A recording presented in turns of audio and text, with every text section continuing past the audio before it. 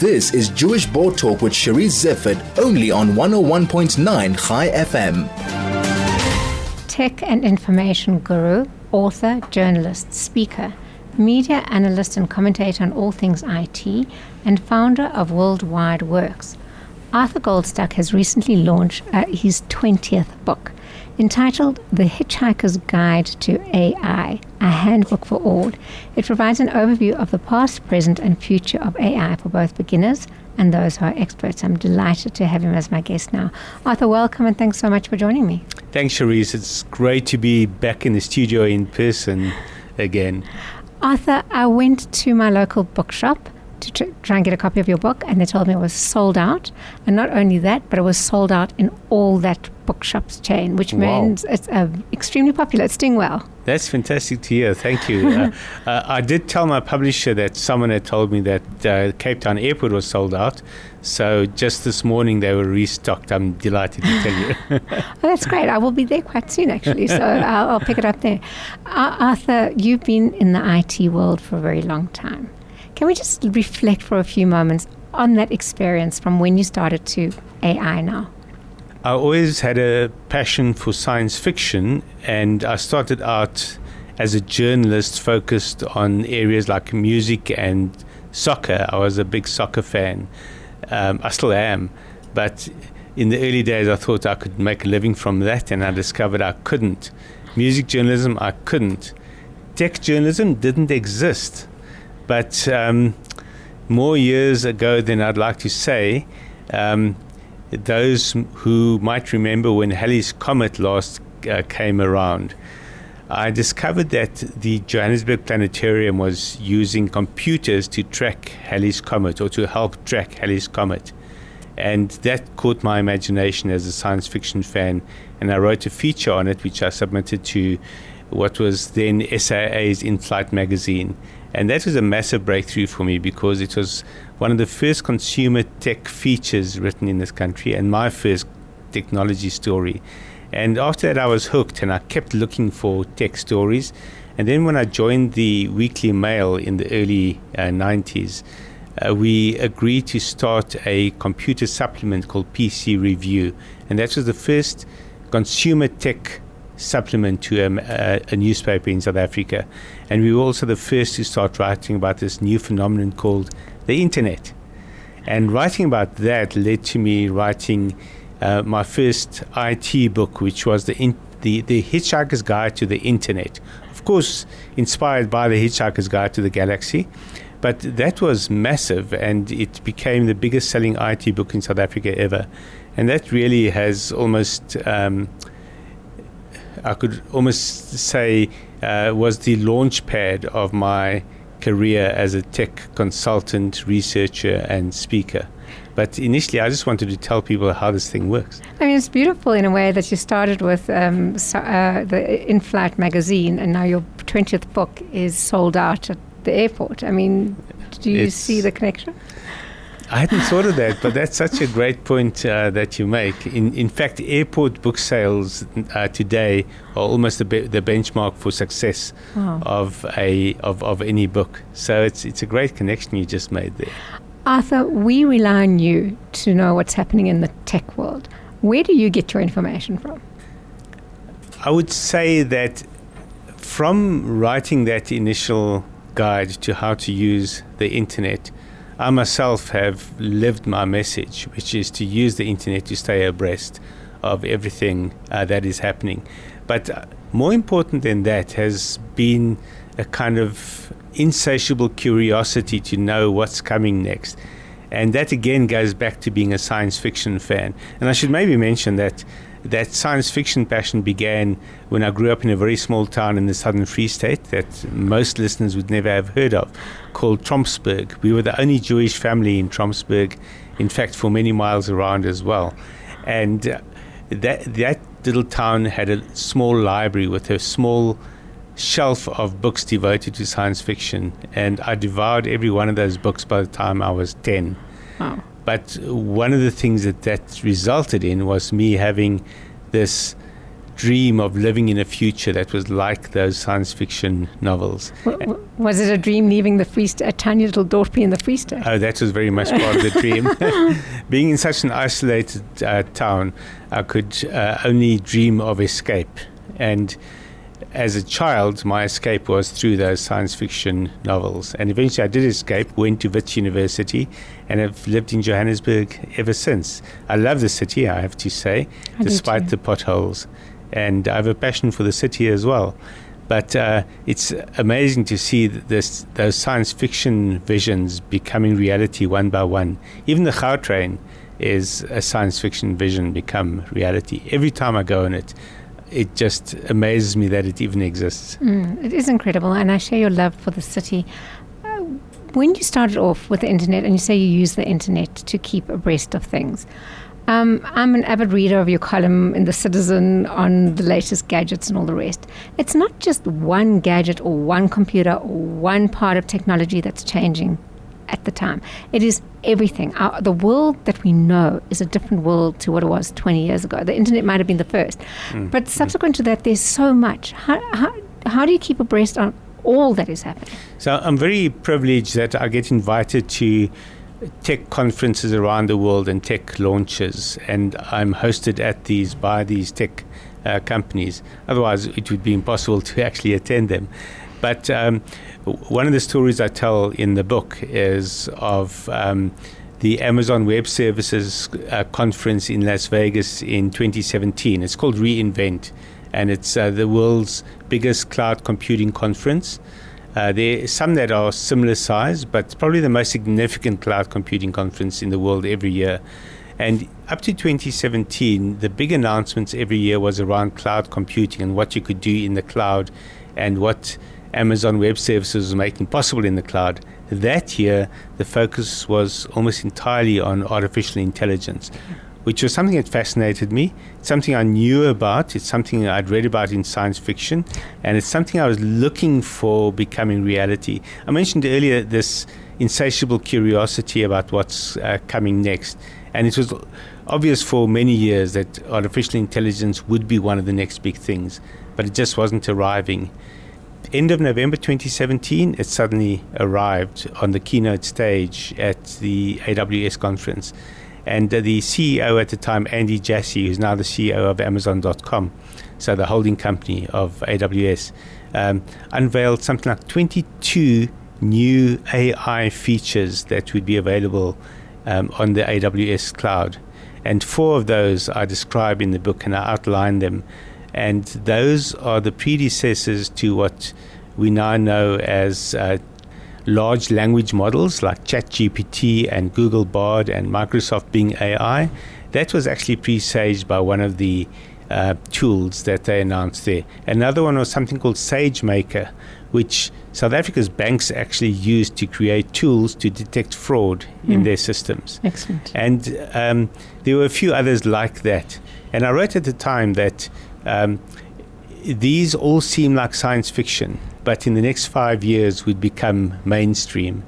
And I had no idea that sucking out that number 5 years would be so prophetic, because 5 years to the day ChatGPT was launched. We are going to talk about ChatGPT, but before we do you have any predictions as to what's next? Yes, I was actually giving a lot of thought to that and looking at the way distant history of AI, where it came from and the influences that went into it, and putting together all of those influences to try to understand what might come next. There's 2 kind of equivalents to ChatGPT and Google Bard that I see becoming reality fairly soon. And the one is what I call, they talk about large language models. We're probably going to see large fact models in the near future, because anyone who's used ChatGPT will know that it makes up things. It doesn't know everything. Google Bard also, it invents information. If you ask it to tell you about yourself, it'll make things up. Because they're language models, they predict what words should follow each other and then put those together. What we need are fact models that actually can pull together facts and almost create new understanding out of existing facts. But it can't do that if it's making it up. The other big thing that I see coming soon is going back to almost the original concept of AI, which was in a paper written by Alan Turing in 1950 about something he called the imitation game. In fact, the movie made about his life was called The Imitation Game. And the imitation game is really saying that a machine that can communicate with you in such a way that you don't know it's a machine has essentially become almost the equivalent of human intelligence. And I believe that what all of these AI tools will produce in the near future is the culmination of the imitation game, i.e. AI that imitates humans to such an extent that we don't know that it's AI. Right now, you can still tell you looking at AI, talking to AI, or dealing with AI. But you'll be able to put out a version of yourself online that people think is you because they can't tell the difference. Does this worry you, Arthur? No, it excites me. Does it? I interview a lot of CEOs of tech companies around the world about what they see coming next. Almost every time I interview one of them, my stock question is, what do you see coming next from AI? And the common denominator in what all of them tell me is that they expect us all to have a personal, not assistant, but companion who guides us through everything that we do, well, everything in which we want to be guided. And examples I've been given are, for example, that every child will have their personal tutor at their side, helping them to understand concepts, understand their homework, helping them do their homework, probably maybe even doing it for them, but certainly helping them to do it and helping them through it when they struggle. But the key to that is not just someone who's going to help you or do your homework for you. It's not about cheating. It's about understanding where each individual is in their learning process, in their progress through the syllabus, through the school year, and guiding them based on their own specific personal issues, needs, and level. So everyone gets a personal tutor that is geared to their personal needs. Now extrapolate that to medicine. Everyone gets a personal medical advisor. Doesn't replace the doctor, but augments the doctor. And you don't have the doctor on call. Well, maybe some of you do all the time. But you can have your personal medical guide on call 24/7 to tell you why you might have heartburn, for example, because you forgot you had too much of that really good single malt whiskey along with the curry. But your AI will know and will remind you and then tell you also what to do about it and what medication not to take, but essentially streamlining your life for you. Expand that to legal advice. You can have your legal advisor on call 24/7. Some of you do, I know, but every one of us can have that legal advisor available to us at any time. I remember having a conversation with Professor Chiliti and saying, what are the dangers of people replacing, machines replacing people? And he said to me, people are not rational. Right. And it was quite like it's something I always knew but I'd never heard expressed, and it resonated. But machines are not human. They're rational, and they probably could advise better in terms of your symptoms, possibly, than a doctor can, but there's something lacking. Are we going to replace whatever it is that's lacking? Maybe it's their rationality, maybe. I think you've hit the nail on the head. The shortcomings of humans and of machines. Humans, as you say, are not naturally rational. That's the difference. They can be, but they have to be helped to be rational as well. And I do believe AI can help them be rational. So these AI assistants or guides I'm talking about, in effect, it helps them to become more rational in how they respond to what's happening in their lives. Helps a child be more rational about how they do their homework, how to understand their homework instead of panicking that they don't understand it. Helps a doctor to not miss any symptoms or issues that should be integrated into their thinking. Doctors are probably the biggest problem with regard to AI. They don't recognize how much it can augment them. They see it as a threat that's going to replace them. And that's not the role AI is going to play.